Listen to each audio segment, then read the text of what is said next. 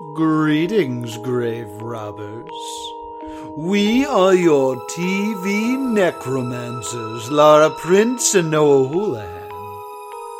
We gather here tonight to talk about the shows that could be resurrected, should be resurrected, or the some that should just stay doomed. With me, as always, is Lara Prince. I don't sound like that. I know I sound like that. Oh, you're the worst. Why am I the worst? Actually, you know what? You're not the worst.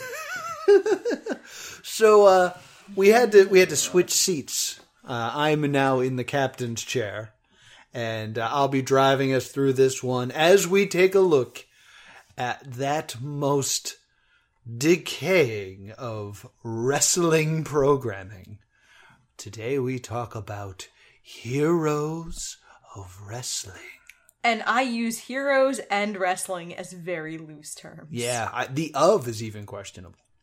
So, Heroes of Wrestling Good was... serviceable preposition. It's doing the best. It's a noble noble preposition, Noah. It is the best of the words in the title.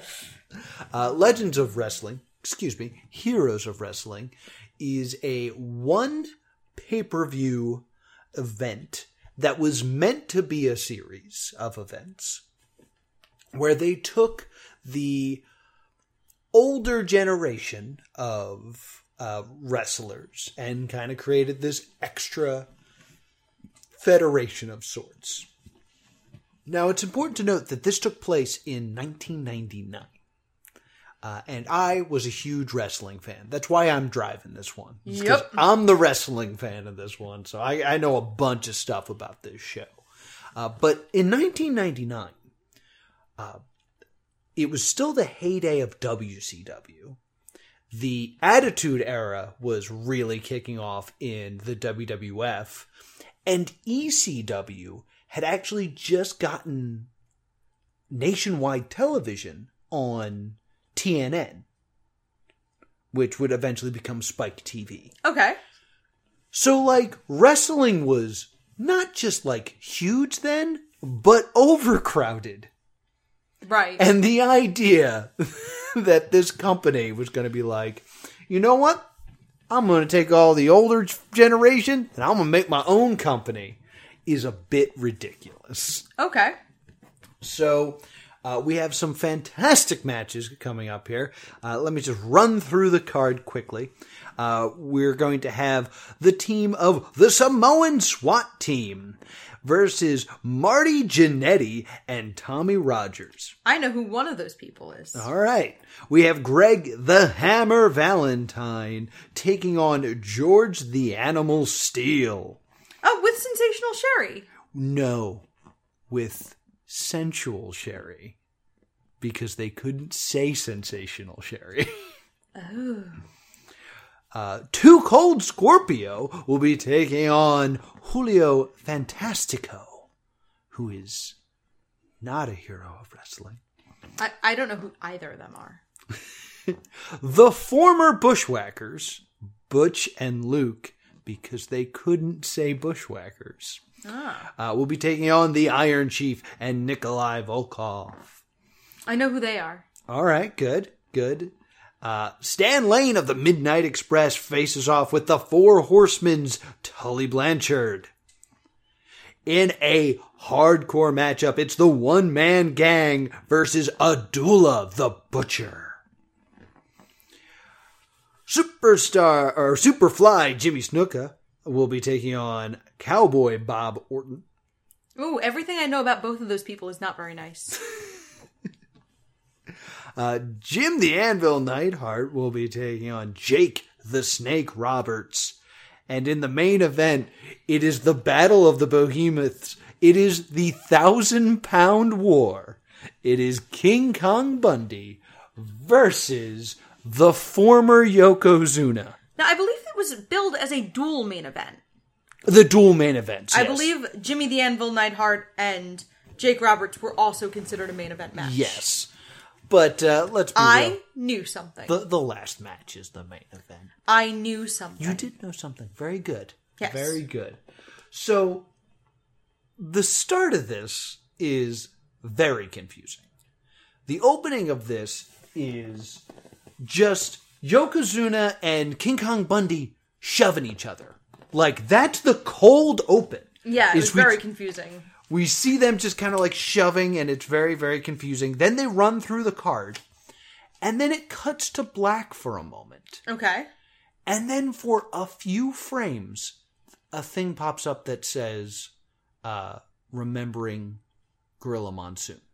Right. Like, it's blink and you miss it, and it almost feels like it's a mistake that is supposed to, like, we're supposed to do this later.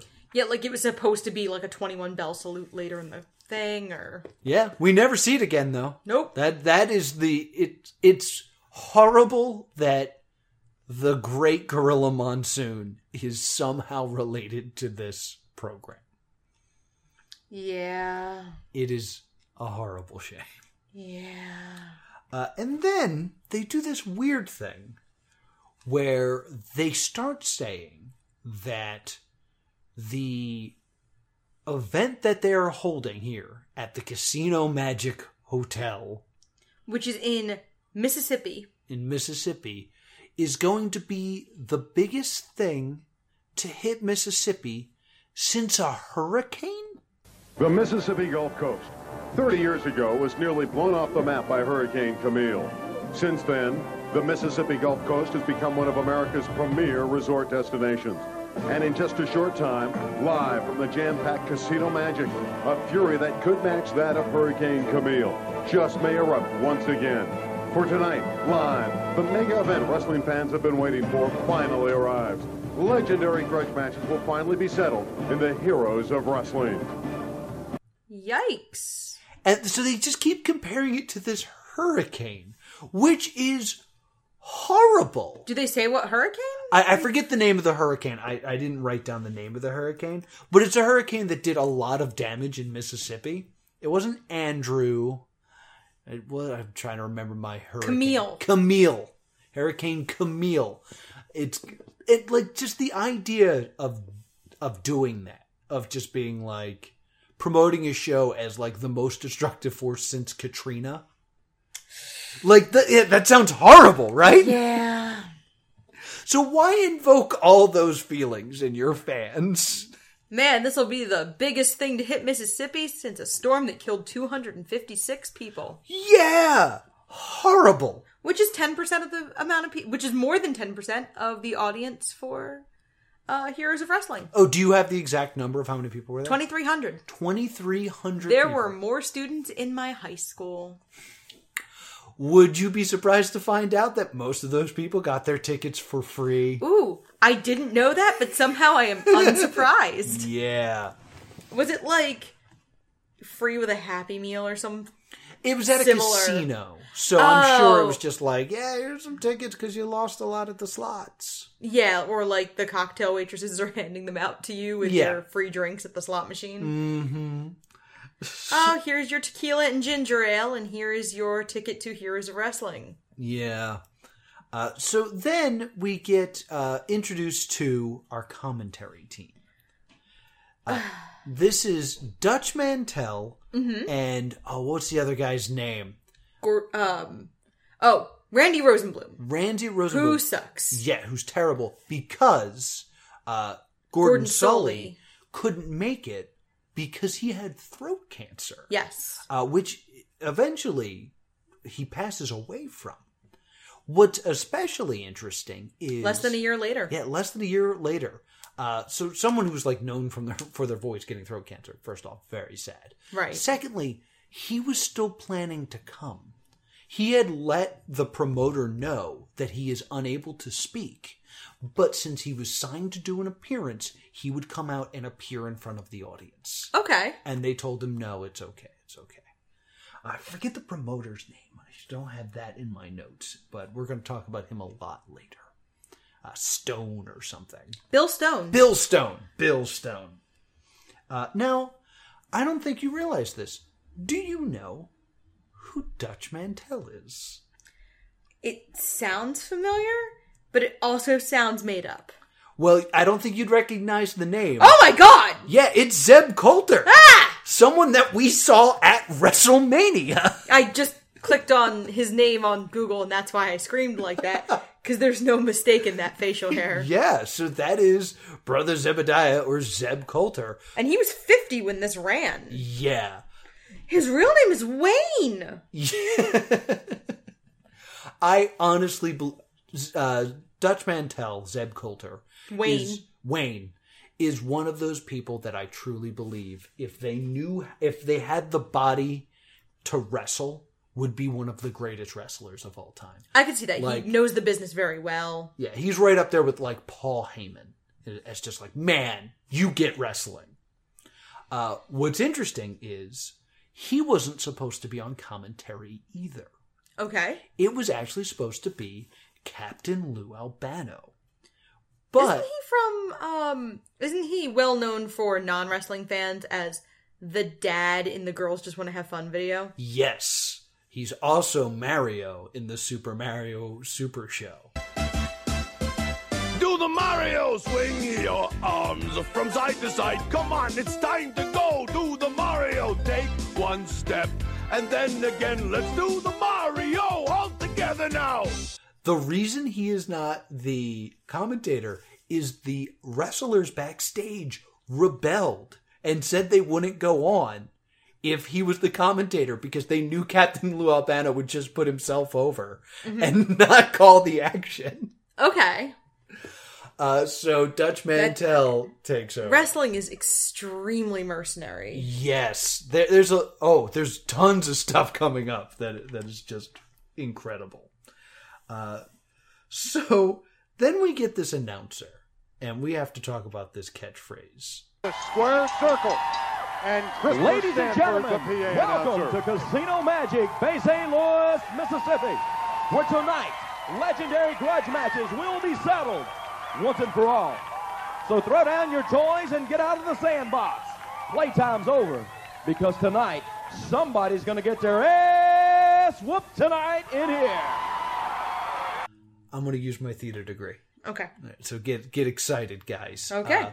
He's trying to make a catchphrase like, let's get ready to rumble. Okay. The reason that let's get ready to rumble works is that there is the only retroflective letter in our alphabet, R, is a great thing that you can hold. Yeah. Ready to rumble. Also, it's got that nice gliding L. Mm-hmm. Let's ass whoop. The word ass, that's is like a stop plus. Someone's gonna get their ass. Yeah. Oh, I'm annoyed hearing my own voice. You can't extend the A sound because then you're just screaming. And someone's gonna get their ass.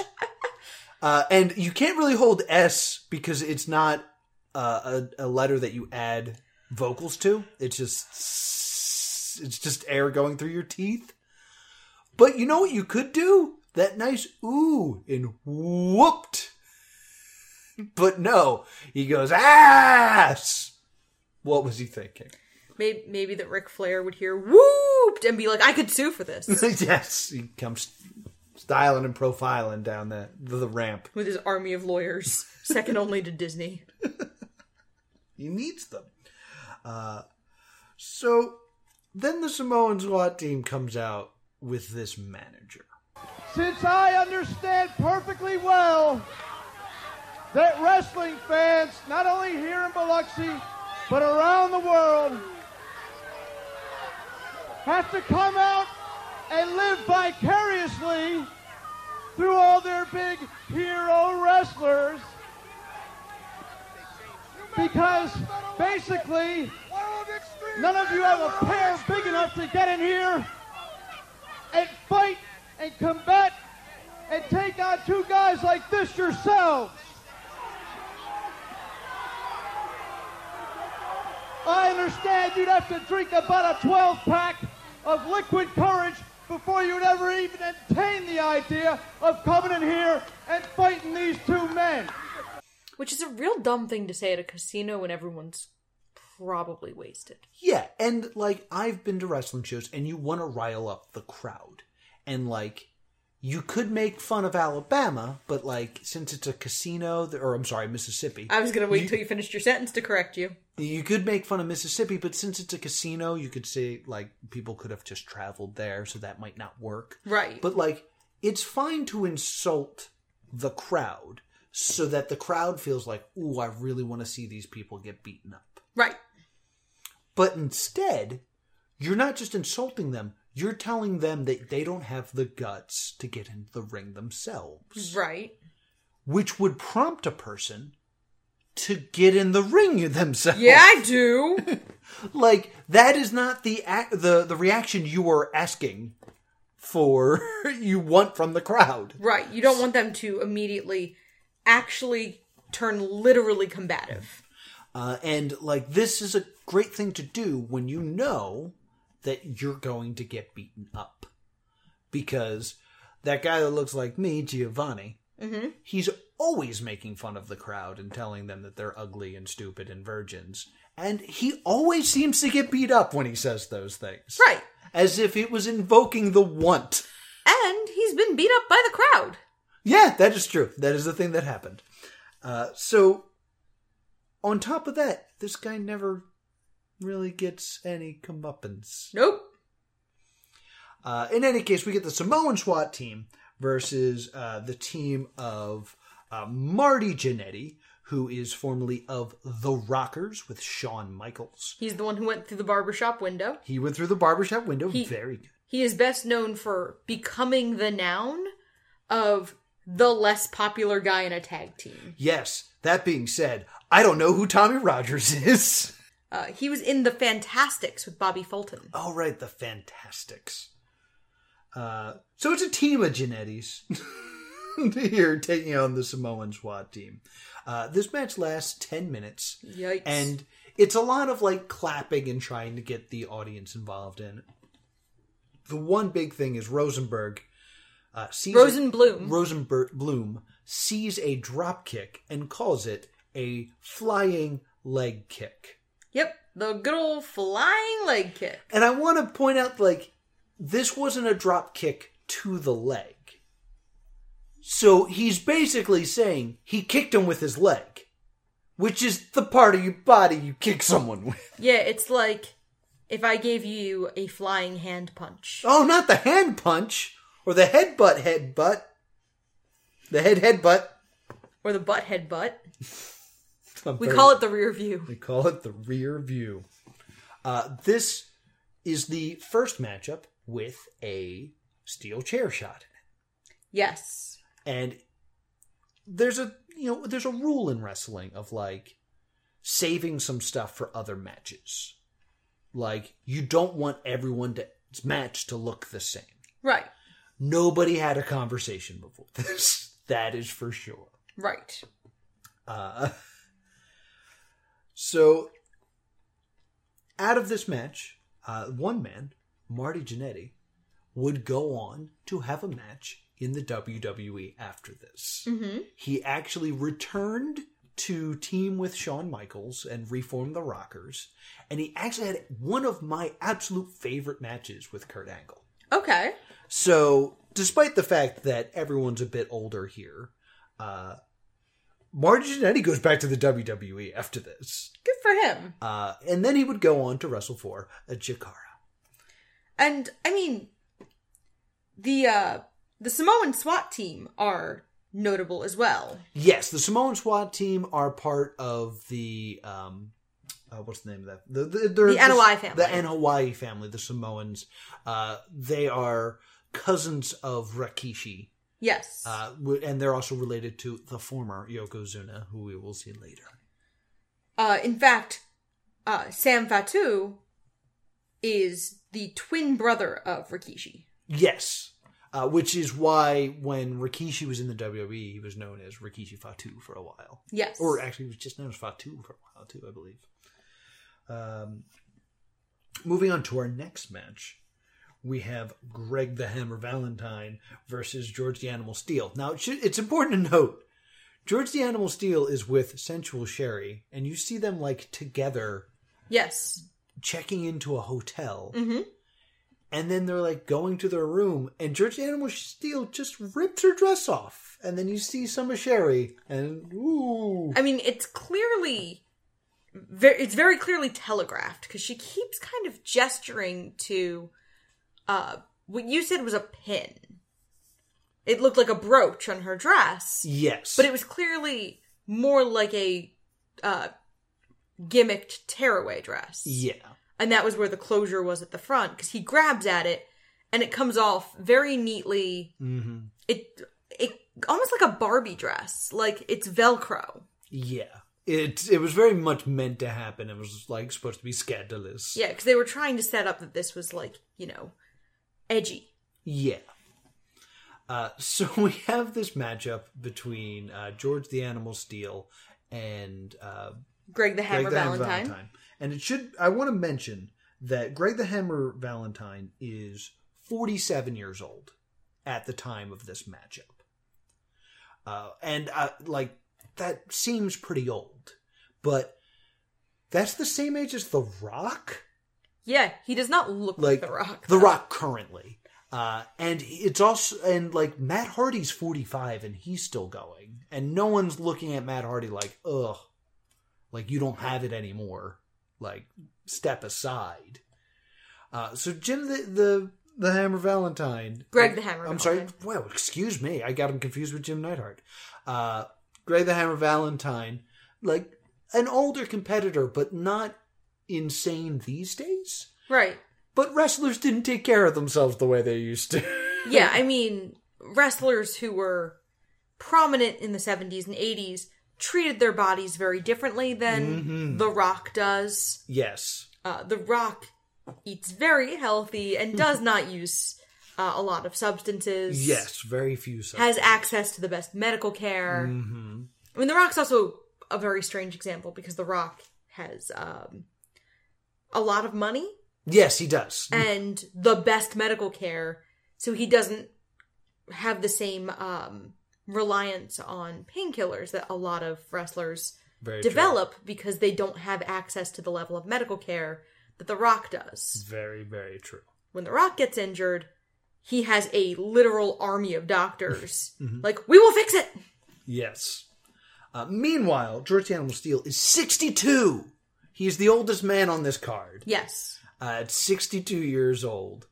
And the story is meant to be that George the Animal Steel is wearing a shirt. The shirt gets pulled over his head. Right.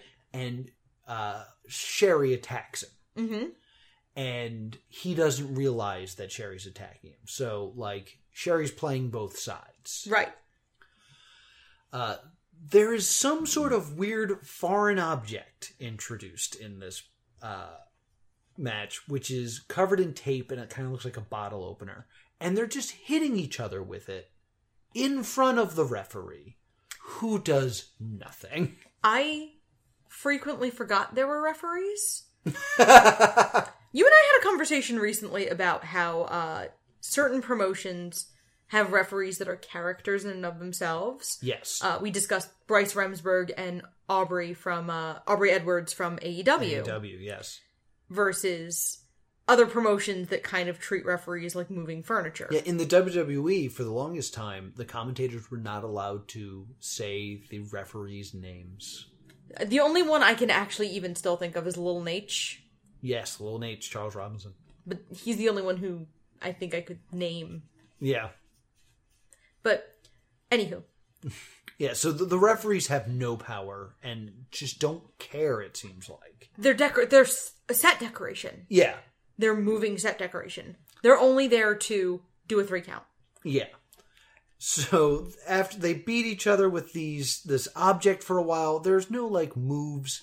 We're excited because the biggest moment of this match is George the Animal Steel takes his shirt off so you can see his hairy back.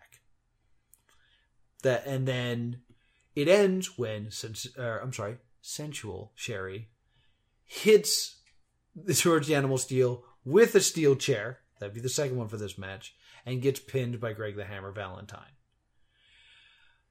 Then, this is a thing that George the Animal Steel does. He eats the turnbuckle pad. Mm-hmm. And then he gets hit with a chair again, but it has no effect on him. Womp womp. So it's weird that was the end of the match, but also no effect later. Right. And the three of them end up running up the ramp, and that's kind of the end of it here. Greg the Hammer Valentine would end up having another match in the WWE when he returned and fought Santino Marella. Good for him. So, despite the fact that at the time he was 47, he still has one more WWE match. I'd also like to say that I've met Greg the Hammer Valentine. He was at a show that I was ring announcing. Okay. And he did not seem to like me very much.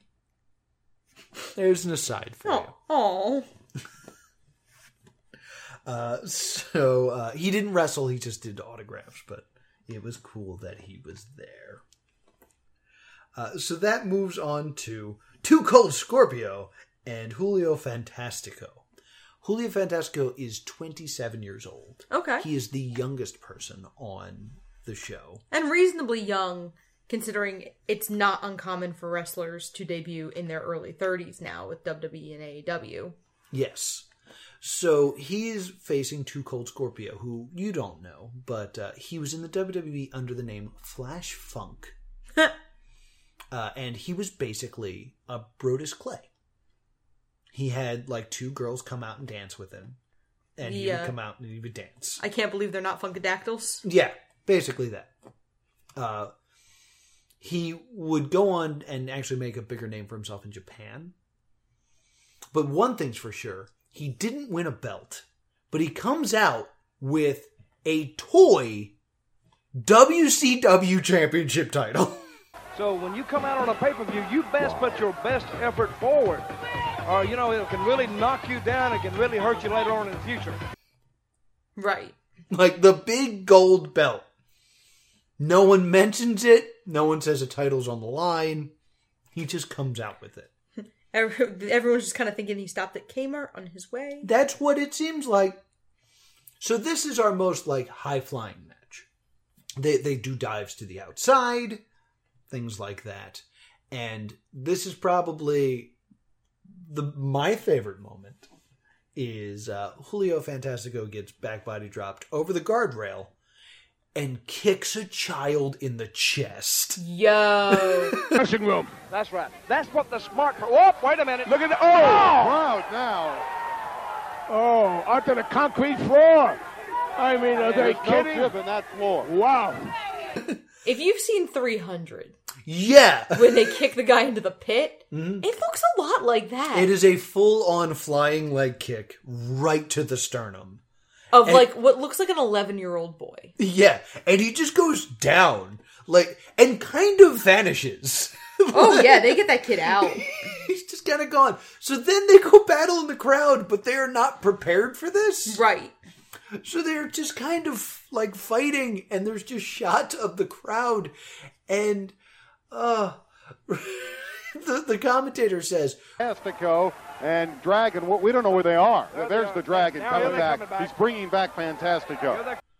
There's no one named the Dragon in this match. There's no one named the Dragon on this show. Ricky Steamboat is not booked.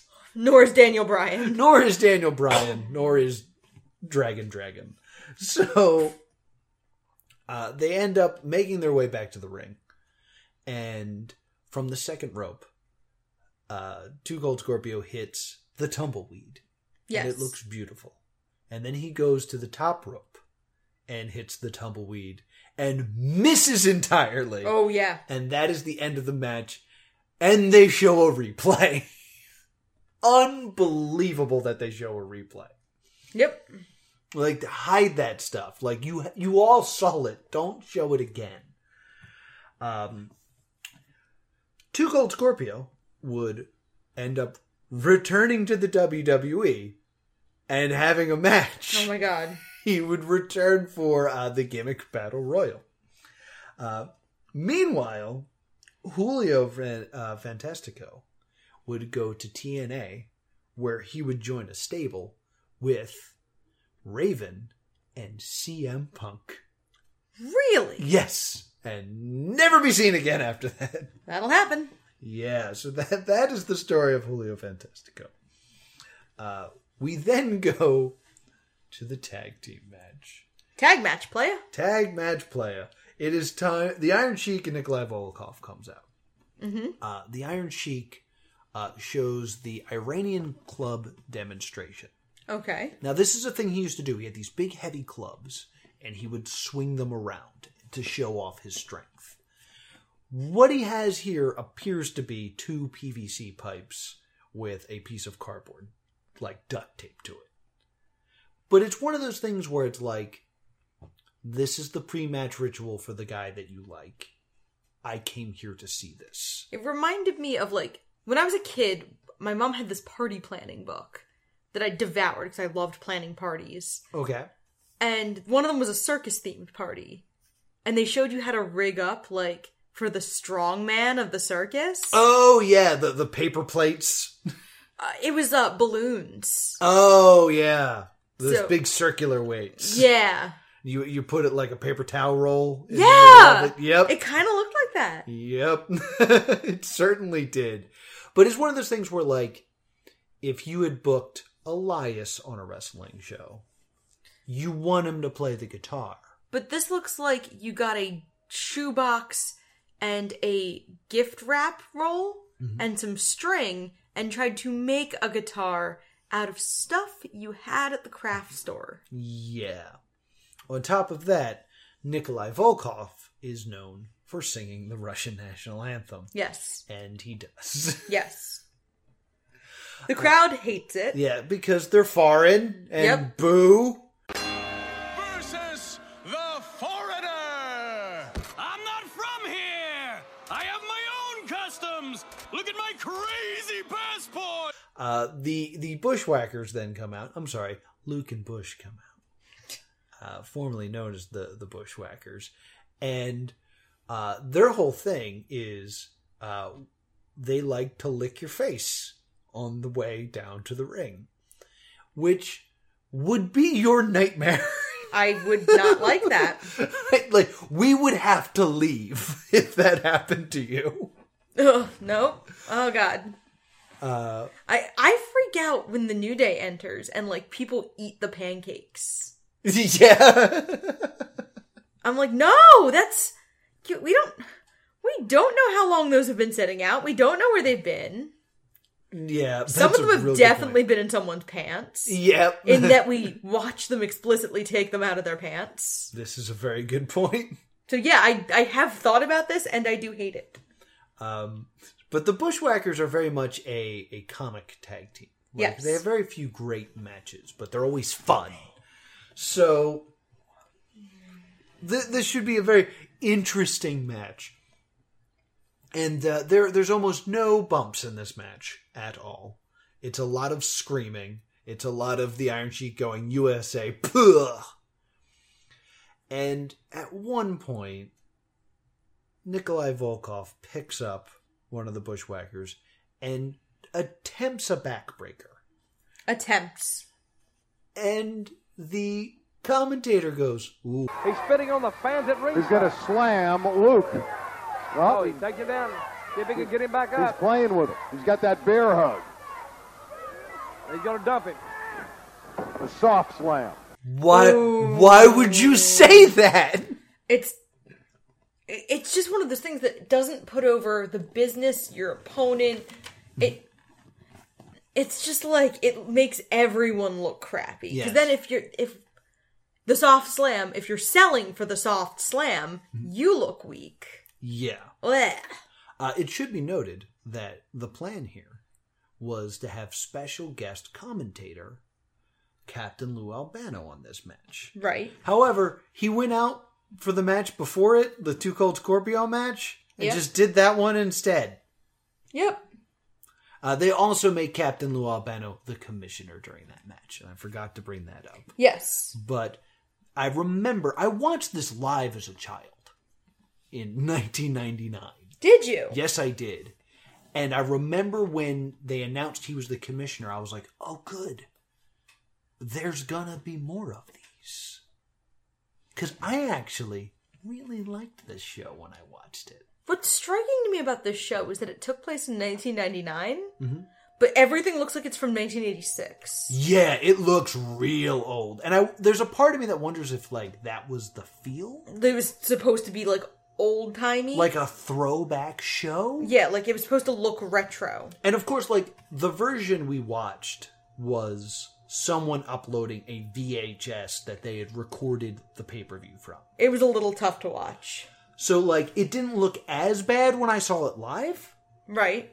But it still wasn't amazing. Because we should also mention, there is pyro, surprisingly. A little bit, yeah. But it almost seems like everyone comes out to the same generic music. Yes.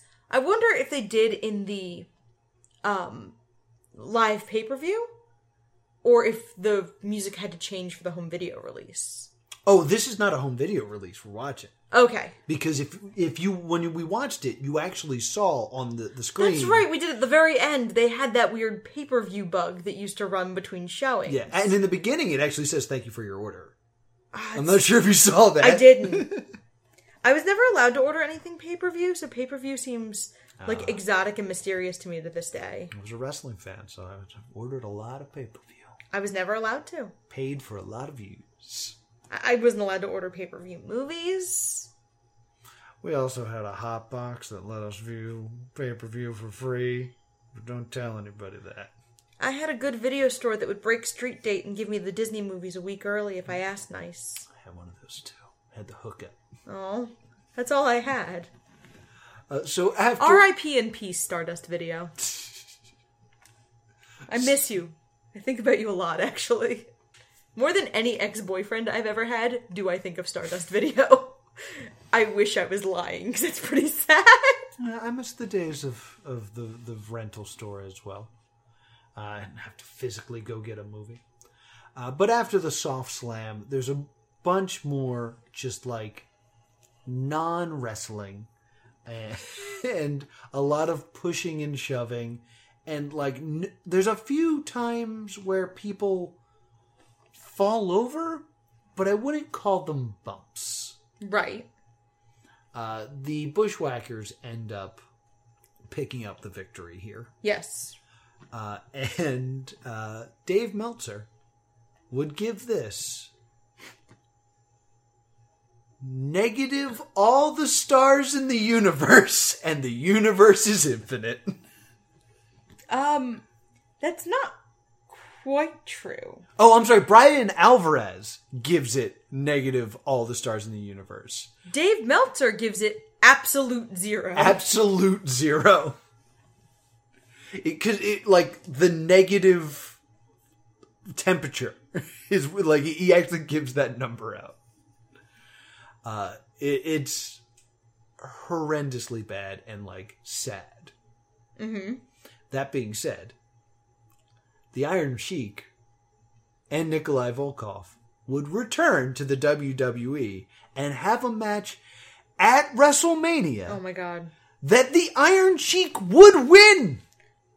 Oof. The gimmick battle royal featured a lot of like past stars that were like gimmicky. So Iron Sheik is also best known for being fairly abusive on the internet to everyone. Very true. But basically they had Sergeant Slaughter and Brother Love, Jim Cornette, the Gobbledygooker. Everyone was in this battle royal. And the Iron Sheik won because he could not go over the top rope without dying. Nikolai Volkov was also in that. So both of those men would have a match in the WWE after that. Yikes. Moving on, we then move on to Tully Blanchard versus Stan Lane. Tully Blanchard gives an amazing promo before this. I have been in wrestling a long time, and I've been out of it a long time. And I came here and I agreed to do this thing, the Heroes of Wrestling, and was looking to have fun and, you know, have a good match with Stan Lane. I don't do this for a living anymore. This kind of stuff here is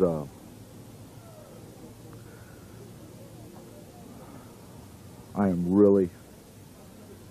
What I'm having is a flashback, really. I mean, we're talking about the intensity that I had with Dusty Rhodes and Wahoo McDaniels and the Road Warriors and Demolition and Marty Jannetty and Shawn Michaels when they were just coming up with the WWF. We're talking about taking everything that you got, everything that you are, and bringing it and stirring it back up.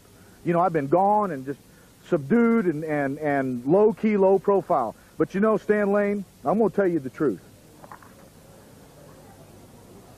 The only reason you ever became a world champion is because you were Bobby Eaton's partner. And Jim Cornette standing in the corner. And you rode a tidal wave that you didn't build. Well, the Four Horsemen was a tidal wave that I helped build. And you're going to find out just exactly what a tidal wave is all about. Because I'm going to tell you, Stan, 10 years is bubbled up inside me. 10 years all of a sudden, at one time, is bubbled up inside me. And everybody that's ever screwed me, anybody that's ever done me wrong, is all coming out. Mm-hmm. And what I love about this promo is he's the only one that says, I'm not a wrestler anymore. Like, this isn't what I do anymore. But I'm going to come back and have all that venom inside me and bring it out one more time. And I'm going to bring it out on you, Stan Lane. It's a really good promo. He is the Sir Ian McKellen in Cats. Yes. Heroes of Wrestling. Like, nobody told this man what he was in, and he is trying. He's going to give it his all. And they go out there and they have a pretty good match. Yeah. It will be the best match on this card. But there's one huge problem with this match. What would that be? The camera work. They are trying to play them up as sexually desirable. Yes, well, Stan Lane specifically. Stan Lane is supposed to be sexually desirable. And they find every woman in the audience who looks bored. Yeah, they just cut to a woman. It would be to the equivalent in 2020 if every time they cut to a woman in the audience, she was visibly on her phone. Yeah. That's how engaged these women look in what we're watching. We counted throughout this match, they cut away to a bored woman 7 times. Different bored women. Yep, different bored women all every time. All bored. Yeah, that was very their bored. Bored women of every color and creed. Yes. Actually, I have no idea. I can't remember what any of them looked like outside of bored. Yeah. I'm exaggerating, but they were all bored. They would brawl outside, and there would be yet another chair shot. Yep. And this would end with a classic Dusty finish in which Stan Lane hits Tully Blanchard with a suplex, a back suplex. And the referee counts all 4 shoulders down. Mm-hmm. Tully Blanchard, despite being the one who received the move, will kick out. Stan Lane would not, and since he was technically on top of him, Stan Lane is counted as a fall, and Tully Blanchard wins. Yes. No one tells commentary this, and commentary's just like, oh, he's reversing the decision. There must have been an illegal move. Yes. It's unbelievable how unprepared everyone is. I mean, we make fun of WWE a lot for the fact that, like, Vince is obviously in commentary's ear the whole time. Mm-hmm. But someone needed to be in commentary's ear during this. Absolutely. Commentary has no idea what's happening ever. Yeah, they're completely... Dutch Mantel is trying his damnedest. But you get the idea that nobody told Randy Rosenblum any of the outcomes of the matches? No. There's actually a moment in this show where Dutch Mantel says, like, just call the action and I'll do the color. Mm-hmm. And Randy says something like, well, I'm going to get my opinion out too. And, like, you could tell it's kind of Dutch being like, this is the dynamic. Just stay in your lane and we'll get through this. And Randy doesn't stay in his lane. He does not know what he's doing. So it's a shame that, like, what was the best match kind of has this weird, confusing ending. Right. But it's by far not the worst thing to happen. Tully Blanchard currently works Yes. for AEW. He's Yes. not had a match, but he currently manages Sean Spears, the Diamond in the Rough. I believe he is also an agent. Yes, he's also an agent. But you would know him better as Ty Dillinger if you're a WWE fan. He's now over in AEW. I believe I know him best as Mr. Peyton Royce. Yes, he's also Mr. Peyton Royce. I don't know if they're married, but I know they were definitely... They are, in fact, married. Oh, perfect 10. Yep. Perfect 10. And then also Sean Spears is there. I love the Iconics. I know, I love them too. We then move on to our hardcore match, where the one-man gang will be taking on Abdullah the Butcher. Mm-hmm. Do you know who the one-man gang is? No, but I made fun of him real hard when we were watching this. The one-man gang, he actually, I believe he main event WrestleMania 3 with Randy Savage. I could be wrong. But I think he makes it to the final of the tournament. But he was in WrestleMania 3. And they ended up repackaging him to Akeem, the African Dream. That's... oof. He's a very white man. Oof. This was all to make fun of Dusty Rhodes. Because Really? Dusty Rhodes was the American Dream. So they made Akeem the African Dream to make fun of Dusty. Okay. I don't think it was very effective, and it just made the one-man gang look weird. Alright. But now the one-man gang is here to take on Abdullah the Butcher. Ooh, that's a very white fellow. Yes. Abdullah the Butcher, not so much. No. Abdullah the Butcher is a very fat man, and he's known for these very bloody battles. Right. And his thing is that he stabs you with a fork. Oh, yeah. Oh, God. There it is. Yes. Thanks. I hate it. Abdullah the Butcher ends up bleeding. The one-man gang ends up bleeding in this. It should be noted that Abdullah the Butcher has hepatitis. Oh, my God. So he's bleeding in the ring with this other man who is bleeding and has hepatitis. So that's really scary. Yeah, that's a bloodborne disease, as it turns out. Yeah. The official report I'm reading from lordsofpain.net, courtesy of the Wayback Machine, says lots of blood for this match. Yes, In lots caps. of blood. Lots and lots of blood. We do see his signature elbow. Wait, no, we don't. They cut to a fan. Yes. Right when he hits his elbow. Like it's Edge's spear in the Royal Rumble. Still mad. So, buckets of blood are going out. They are battling with each other. They end up by commentary. And then the match ends in a double countout. So after all the blood, the stabbing with a fork, all the foreign objects, they're out of the ring too long. The truth is the promoter pulled the plug because it got so bloody. Because the promoter was unaware that wrestlers cut themselves and assumed it was all fake blood. Oh, goodness. So he knew this would be a bloody battle. He didn't know there would be real blood involved.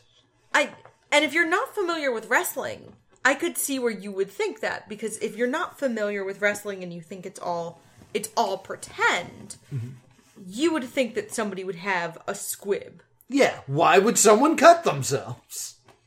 Because, we come from theater. People, they make pretty realistic, pretty effective squibs that you can use for this kind of thing. And honestly, some wrestlers do actually use squibs. But you kind of need to have long hair to hold the blood. Yeah. Because I remember I actually saw Jericho use one once. Yeah. La Champion. So... A little bit of the bubbly. A little bit of the bubbly. So that ends in a double countout. And then we move on to Superfly Jimmy Snuka versus Cowboy Bob Orton.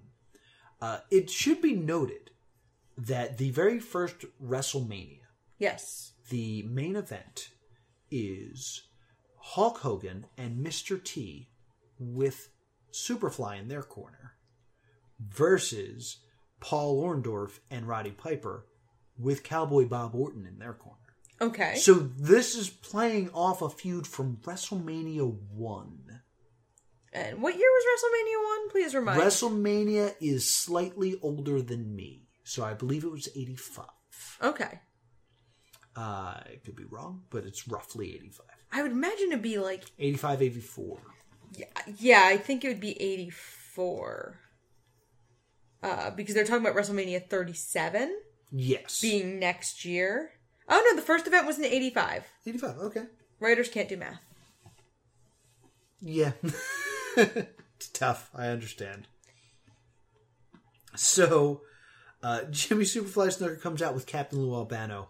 Captain Lou Albano spends the entire time berating the owner of the casino who's seated in the front row. Right. They try their best to have a match, and it's one of those things, again, where Superfly Jimmy Snuka's there. We want to see Superfly come off the top rope. And you can see that this man cannot do that. Anything. There's one moment where they try to, clothesline Superfly over the top rope, and he just doesn't go. It's pretty bad. The promoter wanted Superfly to come off the top rope to the floor through a table.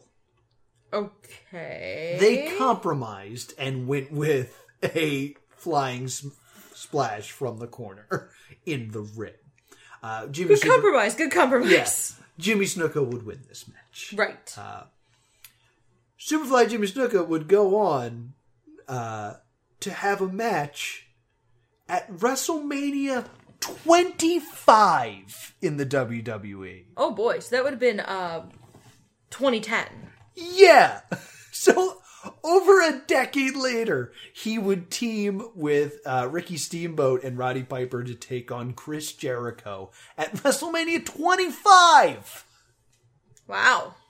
Yeah, it's insane the number of people who would go on to have matches, including Cowboy Bob Orton, who is Randy Orton's father. Right. He would have a feud with The Undertaker.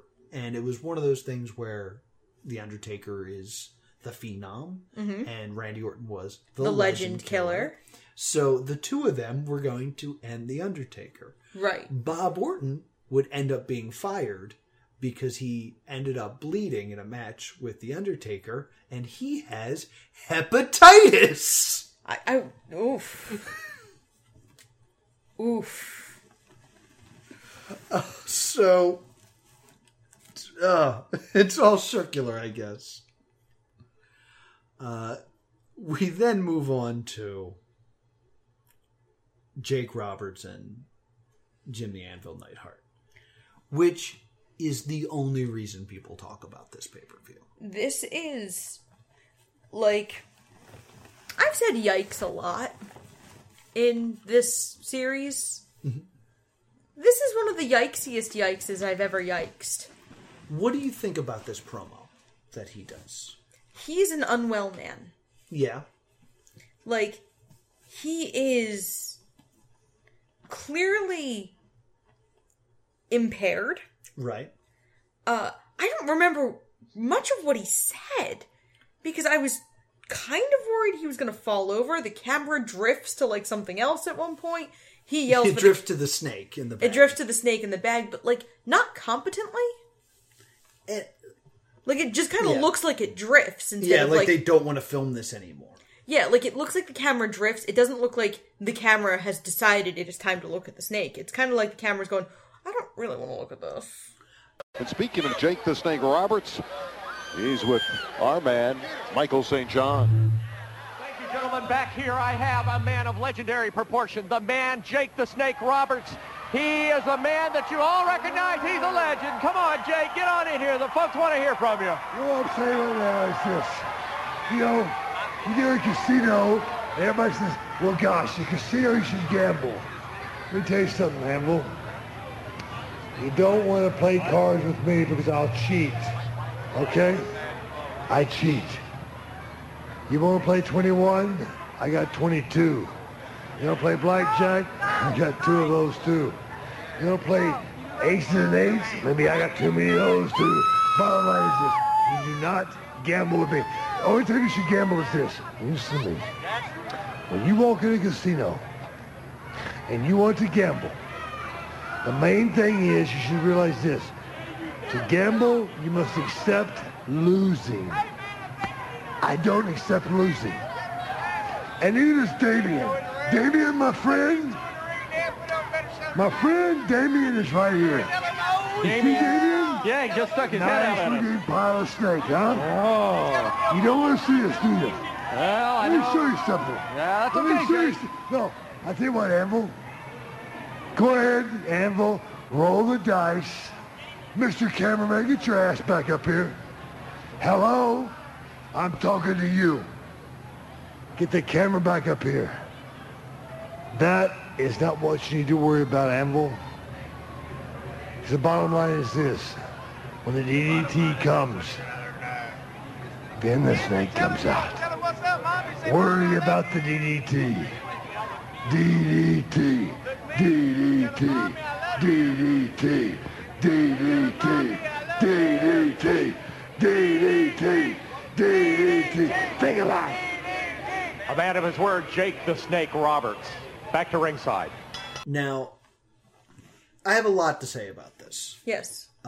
I remember watching this live with my father. Oh, boy. And my dad goes, ooh, Jake's had a few.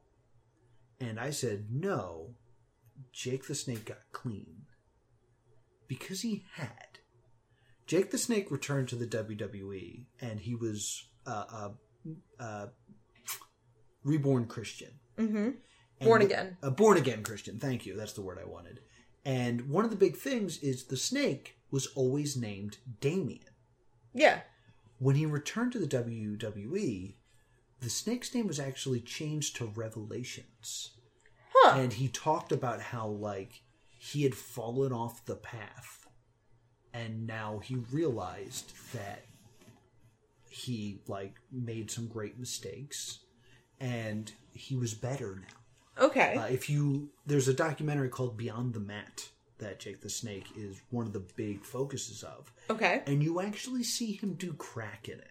Yikes! Yeah. Like, it's crazy. Ooh. So the fact that, like, he was better was amazing. Okay. And I was such a die-hard wrestling fan as a child that I watched a, like, televangelist show because Jake the Snake was a guest. Oh, that's crazy. And I remember just watching Jake the Snake being like, talking to, like, the drunks of the world, saying, like, look at yourself, look at what you've become. You don't need to be this anymore. You can be saved. Like, through prayer and hard work. So for him to show up and be this messed up destroyed me as a child. Yeah, I could see that being really traumatic. And I've seen this promo many times. It's infamous, and it's something that, like, people laugh at and things like that. This was the first time I really listened to it. This promo's actually really good. Is it? If it was said by a well man, it is a very well put together promo. I'm going to attempt to do this promo as a sober human being right now. Okay. These are the ideas he was trying to get across that he muddles up. We're in a casino. You don't want to gamble with me. Because to gamble, you have to accept that you might lose. I don't accept losing. So I don't gamble. You want to play 21? I got 22. You want to play blackjack? I got one of those too. And if you want to roll the dice and wrestle me, I got the DDT. And once I hit the DDT, it's all over. And that's not up to chance. And once the DDT is hit, then the snake comes out. That's that promo. That's the words he's trying to say. Yeah, he at one point throws in aces nates. I got too many aces nates. But, like, the wordplay of blackjack the card game versus a blackjack, which is a weapon used to knock people out. Right. Like, is very good. And the idea of, like, getting in the ring with me is a gamble with your life. I don't gamble because I don't believe in uncertainty. And right. I don't lose. Is a really good promo. That is a really good promo. I didn't quite get that because I couldn't understand. Like, I mean, I've watched it many times. And, like, that was the first time that, like, I Da Vinci coded it and was like, oh, he's got a lot of good ideas that he can express here. Then this leads to him coming out with Jim the Anvil Neidhart. Now, this is also important.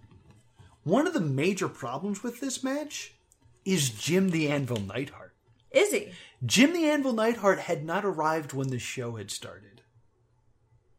Jim doesn't get there until 40 minutes before this match. That explains a lot because you'd think they would have put in place another plan. Right. On top of that, Jim was supposed to lose to the DDT.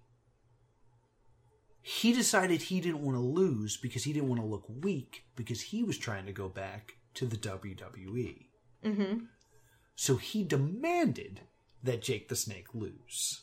Okay. Despite the fact that they didn't have any time to put things together or anything like that. So when they go to the ring, they don't know how the match is going to end. Oh, no. It's also believed because Neidhart comes out first, Jake the Snake comes out, and then he goes back to the back. Yeah, he, like, puts down the snake, who they do call Damien on commentary. They call Damien that Revelations, which bothered the hell out of me as a kid. But it's unclear why this happens, but some people have reported he goes to the back to tell the bookers that he's agreeing to lose to Neidhart. Okay. So despite how messed up he is, he's the one that's willing to do the job, and Jim Neidhart is not. Huh. Now, the other thing that... let's explain what happens here. There's some, like, weird moment where he comes out and he grabs a woman's hands and rubs them on his chest, which is real gross. Yeah, it's very weird. Yeah, Jim is not... or Jake the Snake is clearly really messed up here. A few things happen in the ring, and then Jake whips the snake out of the bag and holds it in between his legs as if it is his penis. Yeah, that was bad. And then he lays down on the mat and licks the snake. It looks like he's, like, trying to make out with the snake. It's very, very weird. Now, at this point, this causes King Kong Bundy to come out and Yokozuna to come out, and the match becomes a tag team match. It is believed that this is done to save the match. Save the show. Save the show at this point, because Jake is so messed up that he couldn't possibly have a one-on-one match. That's not true. Really? The plan was always to have this tag team match. You might notice that earlier in the show, Neidhart and King Kong Bundy do a promo together. All right. If they weren't going to be a team, there's no reason for them to be seen together doing a promo. That's true.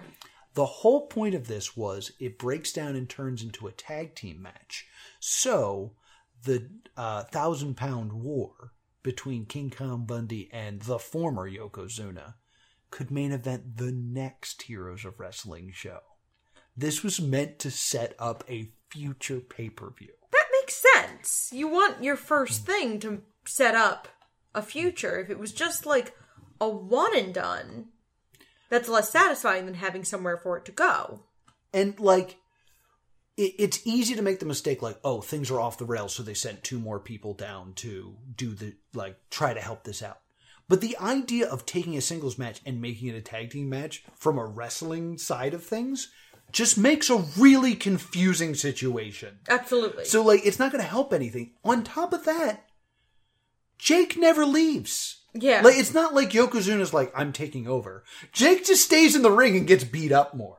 Yeah, I mean, but if you don't know that, it does look like a reaction to, like, try to make this not a disaster. Yeah, but that is absolutely not the case.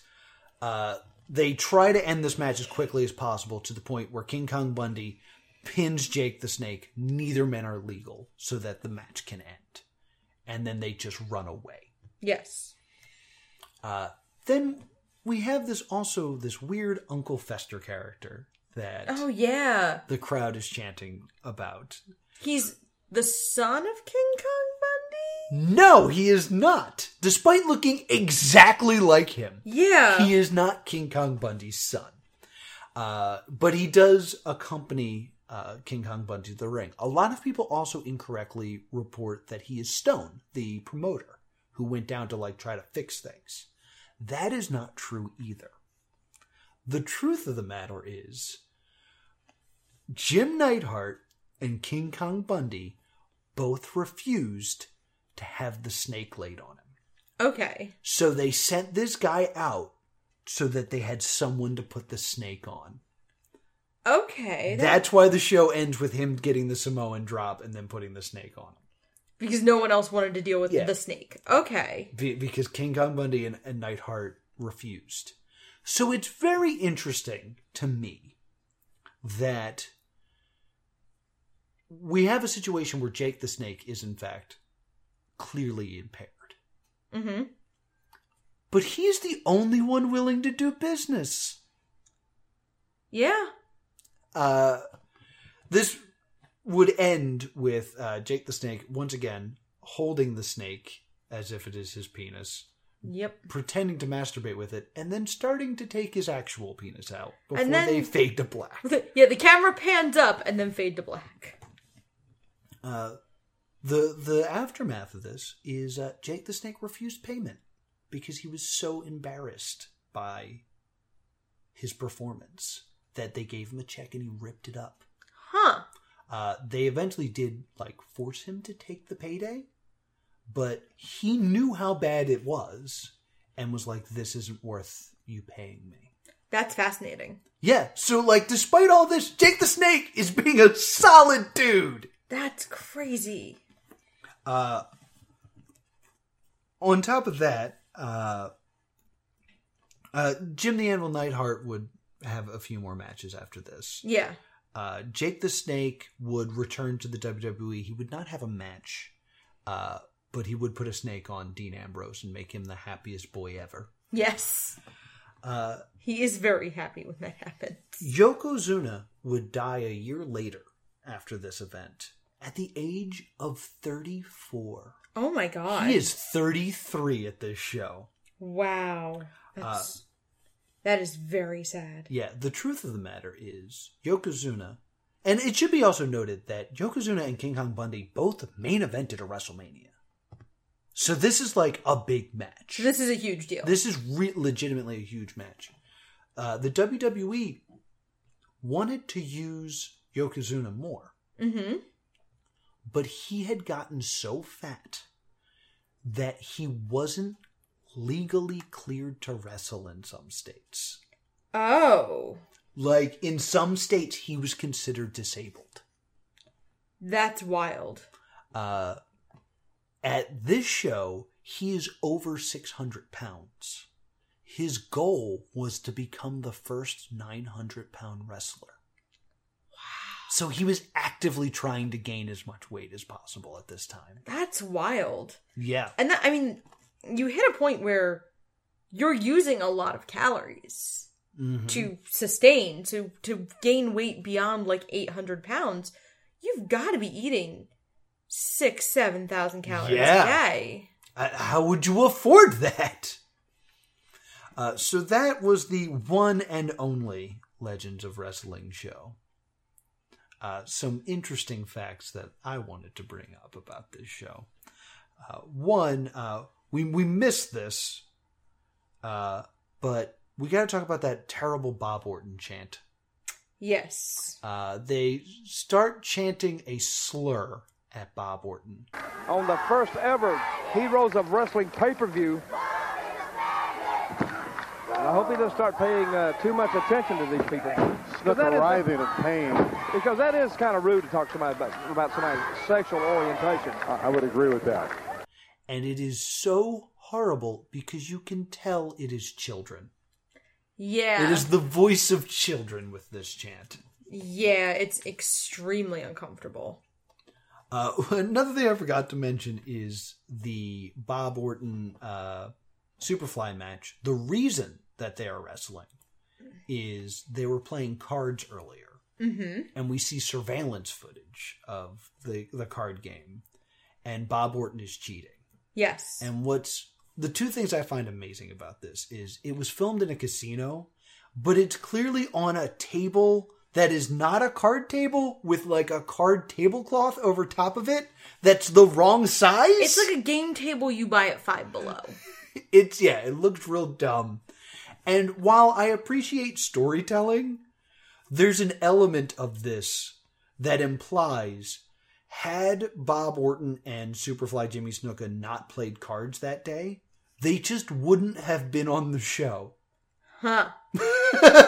Like they just wouldn't have had a match. That's wild. I was like, yeah, we just played cards and we had a good day. Yeah, we just went to the Magic Casino and had fun. Yeah, they're just fun. Like one of those video packages of just like them enjoying their day. Nikolai Volkov, I had the honor of ring announcing for him after this show. Yeah. He came to a company I worked for called DWF. And once again, he sang the national anthem, but he was a good guy, so he sang the American national anthem. Oh my God. And he was attacked by the Southern Enforcer. Oof. Which is weird because, like, the Southern Enforcer implies, like, American pride. Yeah. And he attacked the Russian guy for singing the American national anthem. Nikolai Volkov, one of the nicest men I've ever met. Aww. And one of the safest for his age. Like, he was very good in the ring and being, like, careful. Ah, good guy Nikolai Volkov. Yes. The promoter regrets doing this show. I imagine he does. He was a boxing tough man promoter. And he was like, I'm going to try my hand at wrestling. And knew so little about wrestling that he asked the wrestlers for the script they were using. Aww. So that they could give it to commentary, so commentary would know what to say. Well, commentary should have had something. Yes, Randy was a college football announcer, which makes a lot of sense in that when you're calling sports, you call what you see, not what values the story. Right. So if something is a soft slam, yeah, you would say it wasn't a very hard hit, instead of being like, oh, targeting the kidneys. And Randy Rosenblum speaks well on the microphone and clearly is like not a bad speaker, but he doesn't know how to announce for wrestling. Yeah. He just doesn't get it at all. But they did want to do another show. They were hoping to get 40,000 buys for this pay-per-view. They did not? They got 29,000. Oof. So, yeah, it was not successful enough. They lost a lot of money on this show. Oh, I bet they did. And there was actually supposed to be more people on this show. You may have noticed that in a previous episode I called this show Legends of Wrestling. Yes, like the video game. It was originally called Legends of Wrestling, but the name was changed by the Honky Tonk Man. Because he said he'd only agree to do the show if the name changed, because Legends of Wrestling made them sound old. Yeah. And then they changed the name, and he still didn't do the show. Also supposed to be on this show was Vader. Oh! the Boy Meets World fan. He was under contract with Japan at the time as their champion. And the contract stated he wasn't allowed to wrestle in America if he was going to lose. So he would have had to have won if he was on this show. Also, Psycho Sid was supposed to be on this show. Also, Sid Justice. Yes. Or Sid Vicious, depending on when you know him. But he ended up going back to WCW at this time. Of course. But, yeah, they were all supposed to be on this show, and it just didn't work out. So, like, the show actually could have had some decent star power, but it was not meant to be, unfortunately. All right. Well, that's sad.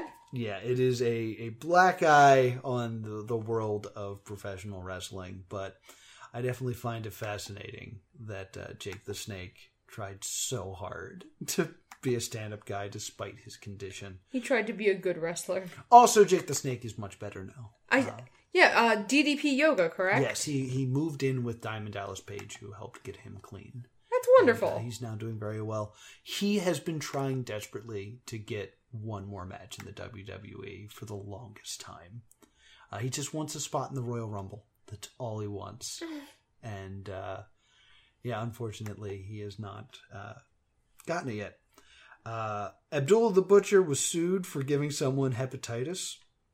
Fancy that. Yes. Apparently, he is such a controversial figure that when he was put into the WWE Hall of Fame, many people demanded that they be removed from the Hall of Fame, including superstar Billy Graham. Oh. So, yeah, people don't like Abdullah the Butcher because he stabbed people with forks. Yeah, people don't love that. Yeah. So I think that is all I have to say about Heroes of Wrestling. Cool. What are we watching next week? So it is Razzie Month, my dude. Yes, it's Razzie Month. It's here. One of the nominated films, as we correctly predicted, was Cats. Yes. So we have covered Cats. Yes. We are going to do, for next week, we are going to do a Madea family funeral. Yes. Madea, once again, gets nominated for a Razzie Award. Do we want to just say what all the worst pictures are? Yeah, we might knock them out right now in case you want to watch any of these. We will also be watching The Fanatic, starring John Travolta. The Haunting of Sharon Tate, starring Hilary Duff of Lizzie McGuire fame. And Rambo, Last Blood. And we, of course, ask you to join us on this journey through the Razzie Awards. Many of these are on Amazon Prime and or Hulu. Yes. I think all except Rambo is readily available. And Cats is not yet out. Well, and Cats, but we've already done the Cats episode. So if someone were to say, have a question or a comment that they want read on this very show, how would they reach out to us? You can email us at thestaydoomedshow@gmail.com or Facebook and Twitter at Stay Doomed. And what if people wanted to see us live? Well, we would be at the Adult Fanfiction World Championships at the Flying V Theater on February 28th. Oh. Yay! Yeah. I forgot. Yeah. I just wanted to bring that one up. If you want to talk to me about how Jake the Snake broke your heart but is still a stand-up guy, I'm at TV's Noah. If you are a bored woman at a wrestling event, I'm at Priorities. Until next time, stay doomed.